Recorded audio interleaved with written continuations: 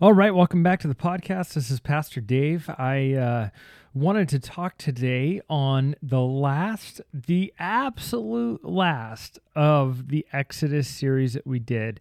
As you know, we've been in a series all through the summer of 2023 on Moses and the Exodus.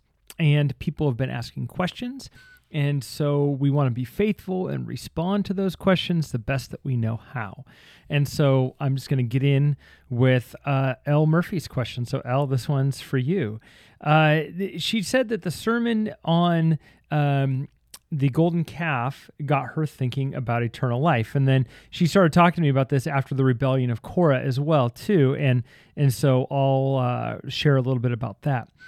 And she says this, I know the prophets specifically talked about the suffering Messiah, the coming of the Son of Man, etc. I know the Jewish people looked forward to eternal life, but what was their understanding of eternal life?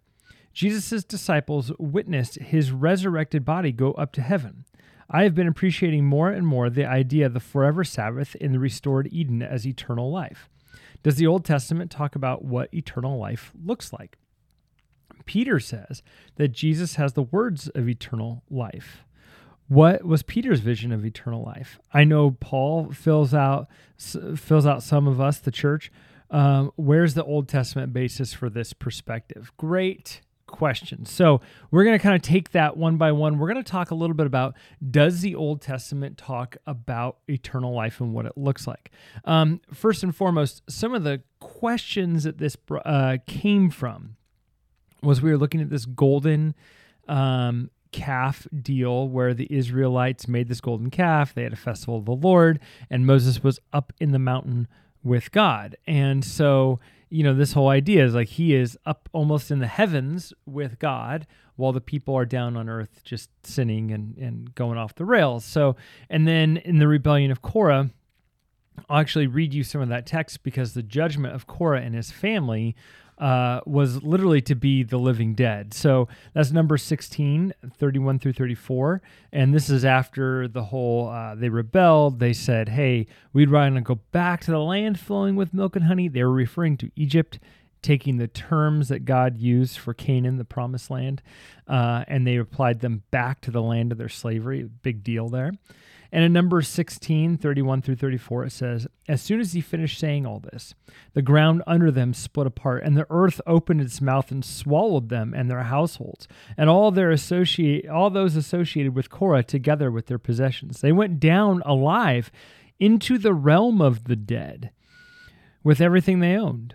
The earth closed over them, and they perished and were gone from the community. At their cries, all of Israelites around them fled, shouting, the earth is going to swallow us too. What a great imagery. What a great way to start a podcast.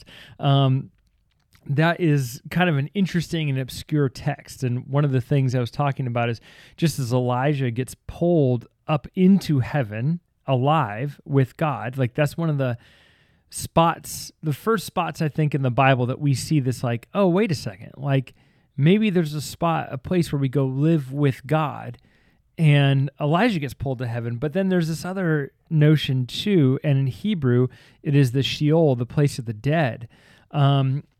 Sometimes it's just called the grave when you're reading in your Bibles, but the Sheol references appears 65 times in the Old Testament, and about these passages that specifically refer to the realm of the dead. So there is a place where dead people go. And is it in the grave? Is it just in the ground? We don't know. Here's the deal with the Old Testament on heaven. And I think this is something that you see not just with the idea of heaven and hell, but the idea that you will begin to see with nearly every concept of the Bible. I always talk about the Old Testament being these stairs, that as you're building these stairs, you get up to this next level, and then you go, oh, by the time I went up to 4 or 5 stairs, I'm realizing this great truth about God, but I could have never gotten this truth about God without piecing together the first couple stairs. I could have never gotten here if I didn't have those steps first. So let's start with where God starts, and many people for years and years and years have been contemplating the first couple chapters of the Bible, the creation story. And in chapter 1, you very clearly see 6 days of creation. And you know that there are days, and as I flip my Bible here as I'm talking, you know there's days because there are very common cues. Like, for example, and there was evening and there was morning the first day. And there was evening and there was morning the second day. And there was evening and there was morning the third day. And you begin to see that phrase through all the 6 days. But on the seventh day, the day of Sabbath, Genesis chapter 2 goes right into removing that little verbal cue that's so important, that shows an ending to one day and a beginning to the other day. And we'll get to why that's so important in just a second. Chapter 2, thus the heavens and the earth were completed in their vast array. So all of creation was done. There was no more creation left to do. Verse 2, by the seventh day, God had finished the work he had been doing. So on the seventh day, he rested from all of his work. Then God blessed the seventh day and made it holy, because on it he had rested from the work of creating that he had done. There remain, that's it. Then it goes into the creation of man and women, and that's the end of the creative story. That's the seventh day. That's the Sabbath. So in that, many people have noticed, especially rabbis, for thousands of years, that this day doesn't end. It doesn't have, and that was, the same verbal cues that we were looking over before. And there was evening and there was morning, the seventh day. It doesn't have that. And the idea is because this is sort of the eternal day. So when we look to eternal rest, you're looking to the Sabbath. And so, Elle, you're being comfortable with this, getting more comfortable with the idea of the Sabbath being our eternal rest. Yes, that's what it is. And this is why I think it's important for Christians to Sabbath. And I'm not saying go take a Jewish Sabbath, Friday sundown to Saturday and follow all the rituals and follow the Shabbat meal and all that stuff. And I would say if you've never done that, it is worthwhile to do. It is absolutely worthwhile to do to enjoy the Sabbath. And I would tell you too, like, if you're going to go read a book by a rabbi, which, you have to remember, the rabbis do not affirm Jesus as God. And so I would say be a little suspect as you read the rabbis, but also we have to recognize these are people who've been contemplating the Old Testament for years and years and years and have 5,000 years of tradition, and it's very valuable to look at their work. So the rabbis have been contemplating this for years, and if you're going to go read a rabbi, I would say go read The Sabbath by Abraham Herschel. It is just one of the most beautiful books I've ever read. I think I cried 2 or 3 times while reading the book, and I don't cry. And I don't really cry while reading books. It's just that it was so beautiful, and the vision of rest with God is just so great in that book that I just couldn't get away from it. And I even found myself saying, how do you not believe in Jesus? When you're reading this book to Abraham Herschel, who died years ago. But the question was, how do you not believe in Jesus? I mean, wow, as I'm reading this book, so many things that Jesus had said, he says too. And so it's like, wow, that's amazing. So there is something in Sabbath. There is something in Sabbath that I think alludes to the rest for God's people. Because when you jump all the way forward in the New Testament to the book of Hebrews, chapter 4, the author says, this is verse 9, there remains then a Sabbath rest for the people of God. For anyone who enters God's rest also rests from their works, just as God did from his. Let us therefore make every effort to enter that rest, so that no one will perish by following their example of disobedience. So there's this idea, Old Testament and New Testament, that somehow what exists eternally, what life with God is like, is rest. And I think what Jesus was saying when he was declaring the kingdom of heaven or the kingdom of the heavens, because if you've been attending church here, you know that word is actually plural in the Greek and not singular. The kingdom of the heavens, as Jesus is declaring them, he talks very openly about accepting his rest and taking off our burdens and putting them on him and training ourselves to live in his rest here and now so that we could go to heaven with him and enjoy his rest down the line. Now, I love this quote by Dallas Willard. One time he was at a conference and somebody said, "Hey, Dallas, who goes to heaven?" And if you don't know who Dallas Willard is, chair of the Department of Philosophy at USC, a prolific author of The Divine Conspiracy, Renovation of the Heart, Knowing Christ Today, just to name a few, The Allure of Gentleness, Hearing God, just all works, The Great Omission, all great works that you should just go buy all of them and do nothing but read for the rest of your life alongside the Bible because they're phenomenal. So Dallas was asked, who goes to heaven? Dallas's response was, all who could possibly stand it. And I love that response. Because clearly, if you can't enter the rest of Jesus right now, if you can't stand to lay your life down, if you can't stand to say, Jesus, I've got flaws, I've got sin, and I need you, I need your redemption, then you're not going to be able to stand the heavenly presence of God. You're not going to be able to stand it. If you think that you're great and marvelous and wonderful and you've got life all figured out, then heaven is not for you. You will not be able to stand going there. It'll be painful for you because it won't be about you. And so anyways, I just think that this is a very important perspective. Clearly in the New Testament, we have this idea of heaven. But where do we get it in the Old Testament? I think it really just comes from Genesis 1 and 2. It's Eden restored. When you look at Eden, Eden is a picture of nobody living at the expense of others. I've mentioned this before, and I'll mention it again. In Eden, no animals ate one another. I mean, you go to the wild now and you find carcasses and things like that. And like a bear was feeding on a deer and all that stuff. They just need to survive. That's what they do. And, humans, we raise the cows and they go right to the slaughter and they're for our consumption and we eat them and they're, delicious. And, me personally, I haven't had meat in 5 years, not because of the cows or anything, but because it actually upsets my stomach. But the idea now in our fallen world, everyone lives at the expense of one another. Everyone, even in our personal relationships, we live at the expense of one another. But in Eden, nobody did that. The animals didn't do it. The humans didn't do it. The animals, the humans' food was all the seed-bearing plants, and the animals' food was all the greenery.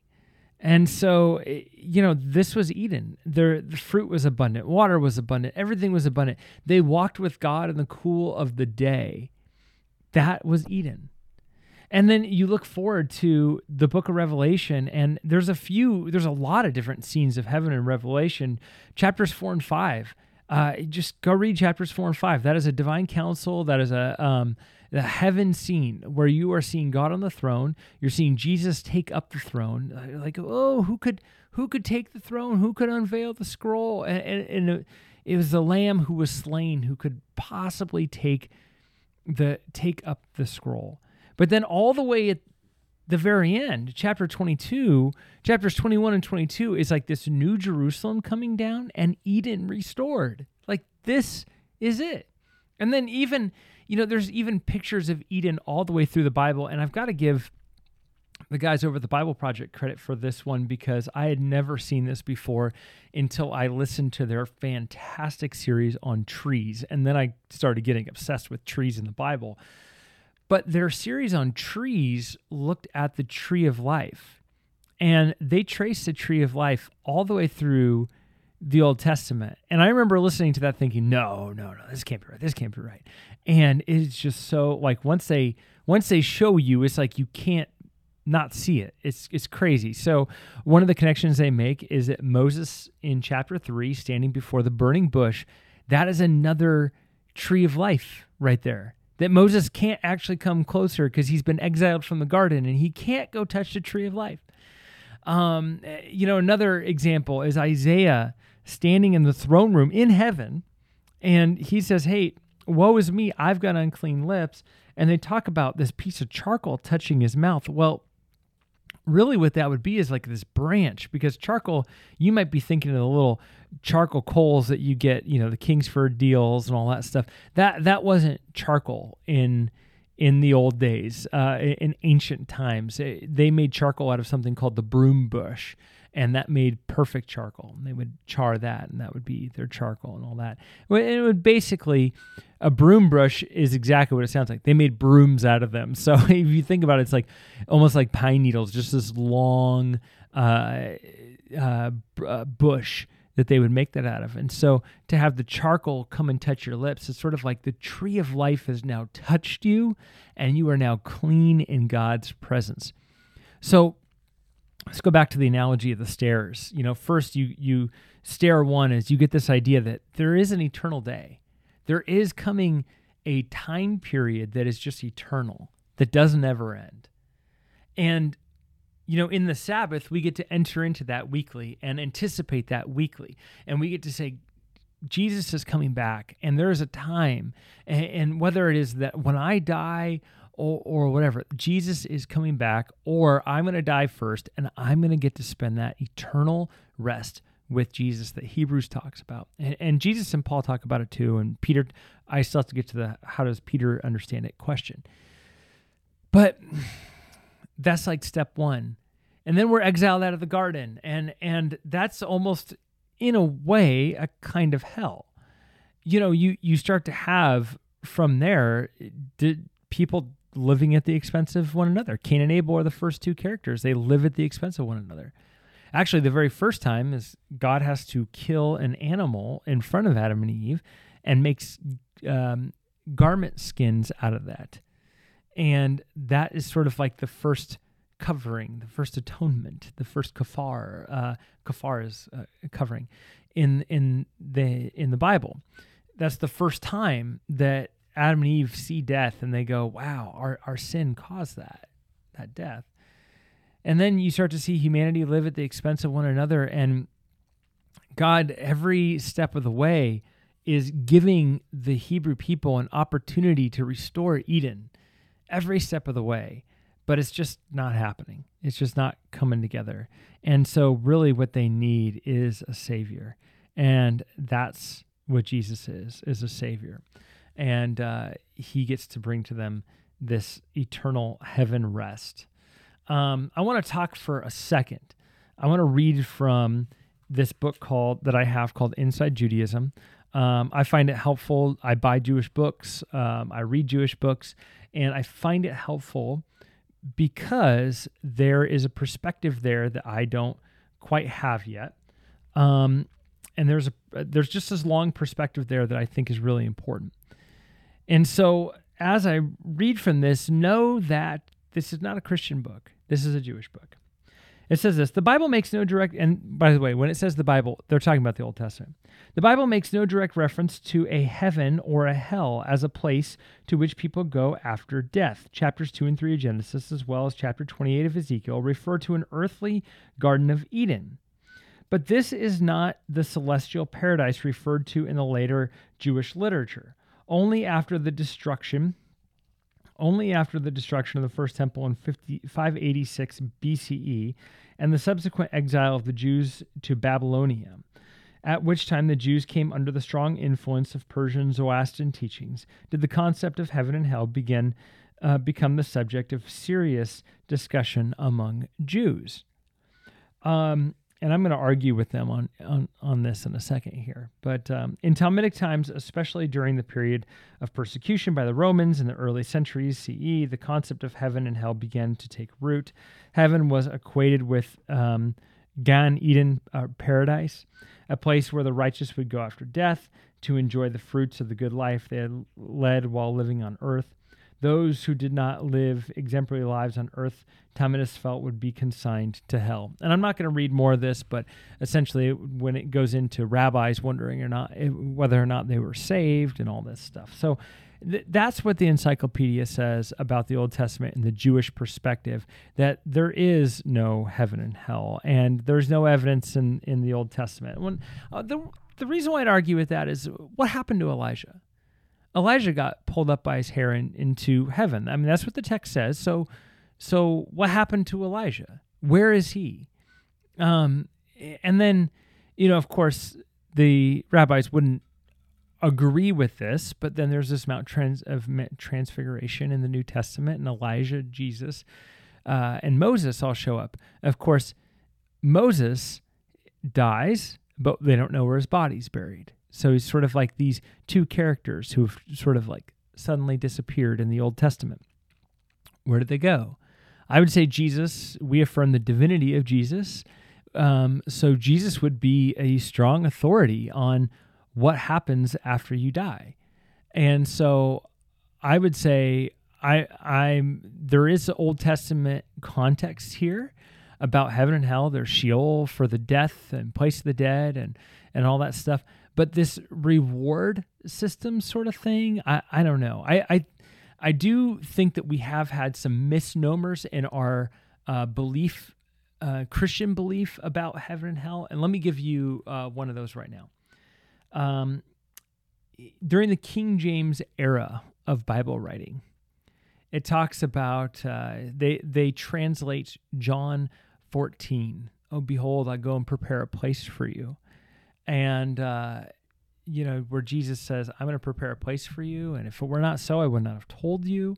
And he says that I've got an individualized place for you. And then in the King James English, it says a mansion. And so modern American imagination reading the word mansion is like, whoa, he's got a mansion for us, streets paved with gold, and there's going to be bubblegum and candy heaven. Like if you're in Sacramento, there's old Sac, there's candy heaven. It's just, that's what it's going to be like. It's going to be amazing and wonderful. And it's all about you. That's the misnomer. Heaven's not about you at all. And when you're in heaven, I believe that's just the way you're going to want it and just the way you're going to like it. Just as in Revelation 4 and 5, you see the saints taking their crowns off and putting them before the feet of God. And God just kind of curiously taking the crowns and putting them back on their heads. I love that because they're saying, heaven's not about me. You have so much glory. You're so powerful, God. You're so much majesty that I'm laying my life down before you. I'm laying my power down before you. I'm laying my everything down before you. I just love that in the book of Revelation because that's the picture of heaven. That's the idea. Now, again, it's not about you, but what did Jesus say about heaven? And I think there's a verse that gets highly overlooked about heaven that's really important. And I want you to remember a couple other verses too.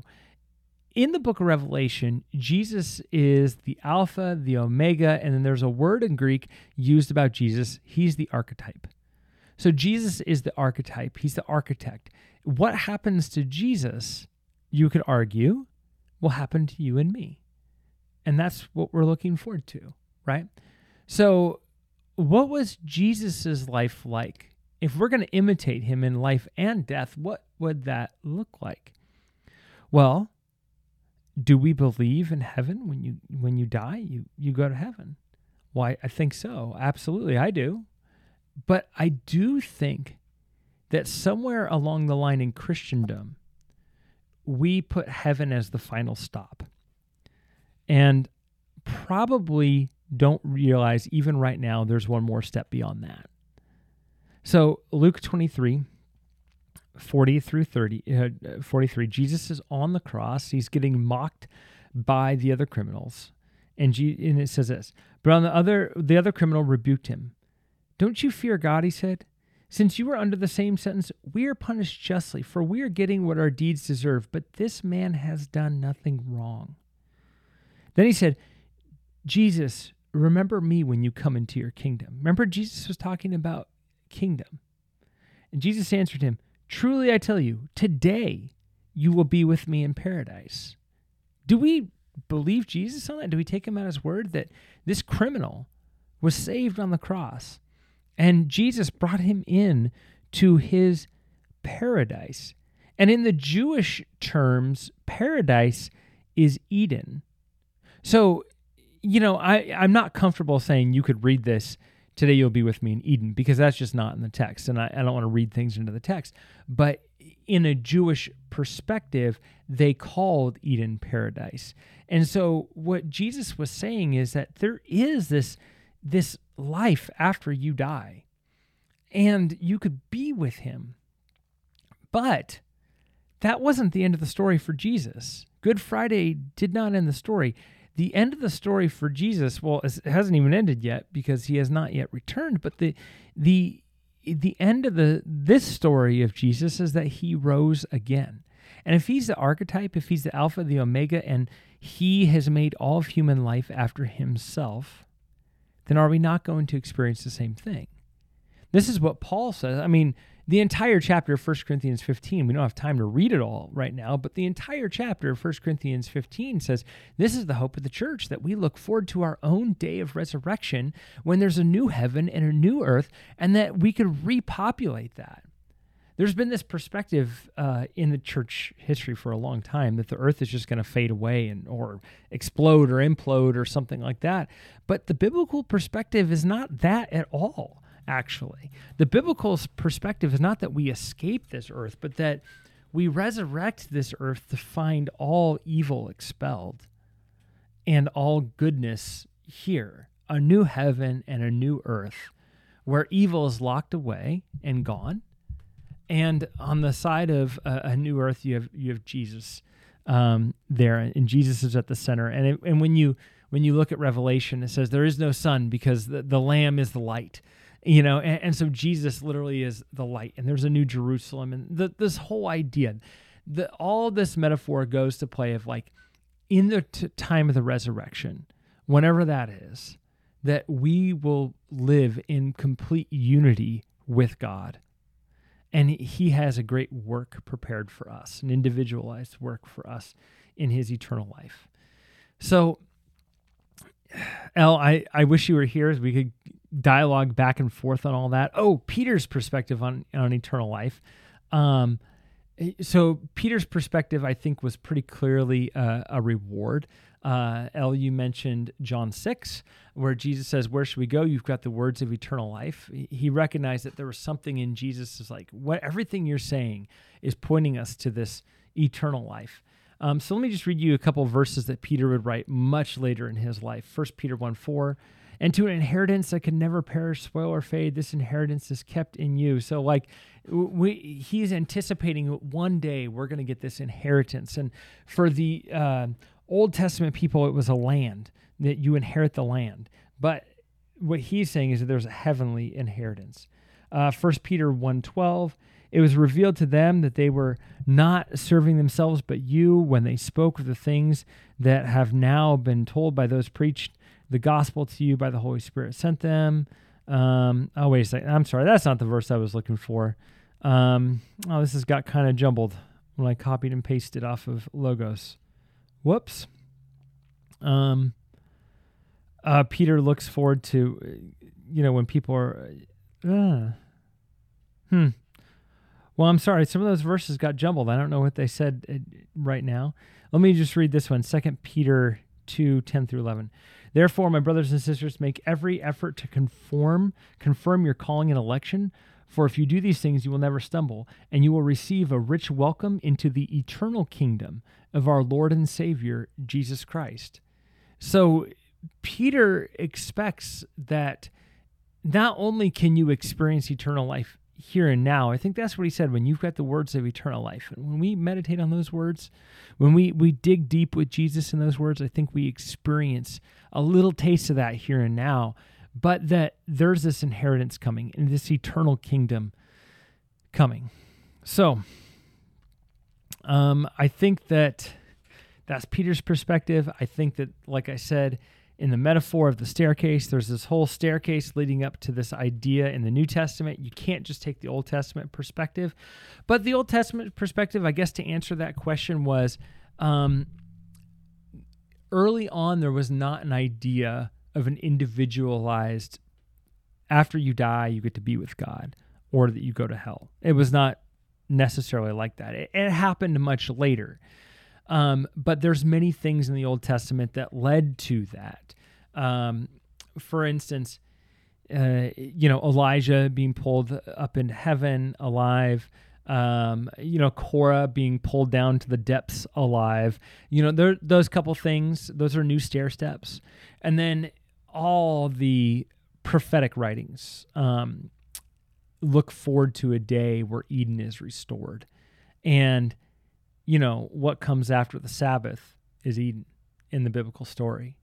And so it looks forward to this time of rest with God. So I think that's probably, we're going to leave that and that. There's probably a ton of questions, but again, the stair-stepping metaphor holds. Okay, so this next question we're going to get to very quick. I think we can answer it quickly.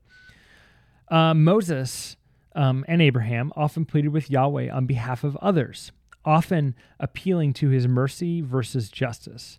God relents and withholds whatever he said he was going to do. I want to wipe them off the earth, but I won't.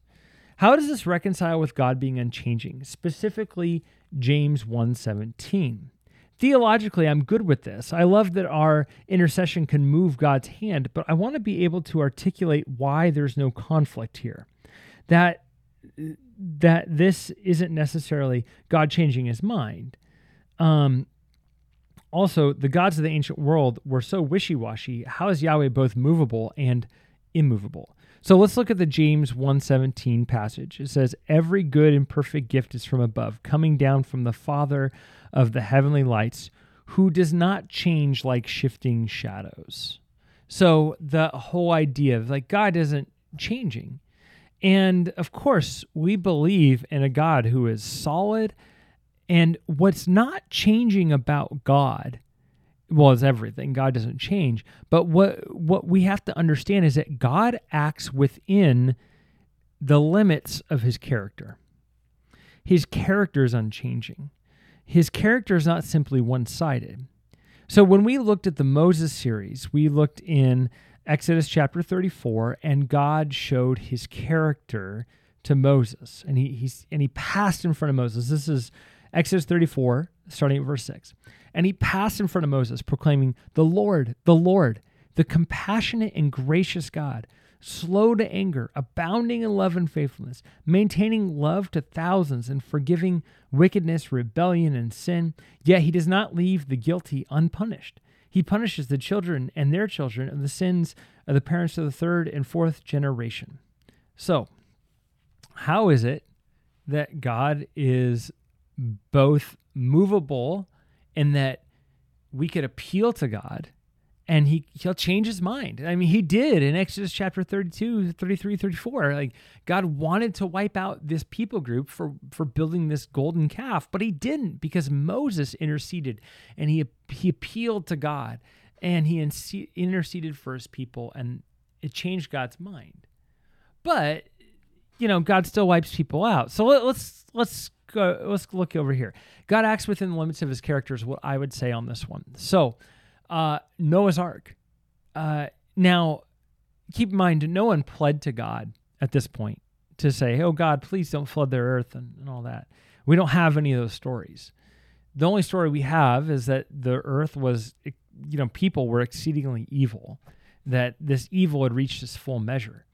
Well, if we look forward to Exodus chapter 34, you see that he does forgive wickedness, rebellion, and all that stuff, but he doesn't let the guilty go unpunished. That's part of God's goodness. That's part of God's good character. And that he punishes, and wrath is still part of his character.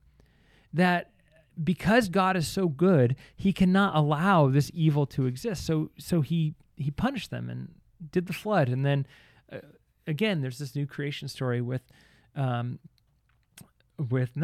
and his family. So he does all that. And then And then later on, Moses goes to God and says, like, hey, you really want to wipe these people out? And he appeals to his character. This is what Moses is doing. He's appealing to his covenant and his character. He's saying, these are the things that we know about you. Please act in accordance with these things. Act on this side of your character and not the wrathful side of your character. Act on the forgiving side of your character. Because God is both. And I don't think that we would want a God who is not wrathful, a God who does not have anger, because then you're looking at a God who blesses all kinds of evil things and does not get angry at evil things. God's anger is good in that he gets angry at things that are not holy. He gets angry at things that profane not only his name, but that hurt other people. And so God is simply acting within the realm of his character. So I don't think that there's a contradiction here at all.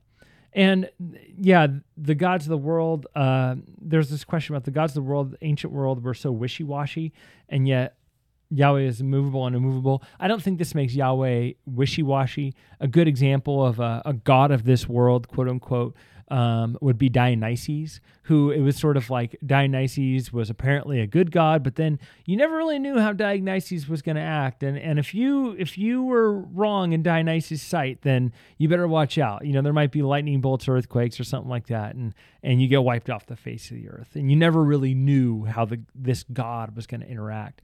But as we see God's character, and as you play that out through the Old Testament and the New Testament, you can pretty much predict how God's going to act because he's not wishy-washy. He acts in accordance with his character. And so that's what I would say on that question, and I hope that that's helpful. I think this wraps up our Exodus questions. There might be more down the road, but I just want to give a quick commercial for this starting in September. We're going to be digging through the book of 1 Corinthians. And there's so much there. And not just about, it's about Jesus, it's about the church, but more importantly, it's about culture too. And the reason why I say more importantly is because this is what we are dealing with in American 21st century Christianity, is that so often the culture gets subtly implanted into the church. The culture of today. I mean, think about it, like, why do we have lights and a sound machine and why do we have video cameras and stuff like that? It's so almost like, you know, I'm fine with it. Like we need to have that stuff in order to reach the world in America. But like, why can the Japanese church meet in a basement, or the Chinese church hide away and, you know, meet in places and unmarked locations and things like that and be exploding in growth, and we're only adding in growth? It's like they're going against the cultural grain. We're going with the cultural grain. You know, some of that is like just stuff to think about. But as the culture of everyday life, of modernity, post-modernity even, seeps into our own lives, we bring it into the church. And is that a good thing? Is that a bad thing? And the same thing happened in Corinth. And it's a very, very important question for today. And so I've looked at the book of 1 Corinthians a number of times in my life. I've read it a number of times, and every time is challenging, is hard, but it's such a good word. And so I want to encourage you to join us in person Sundays in September, October, and some in November as we go through and dig deep into the book of 1 Corinthians together. So that's it for me for now. We will talk to you all soon.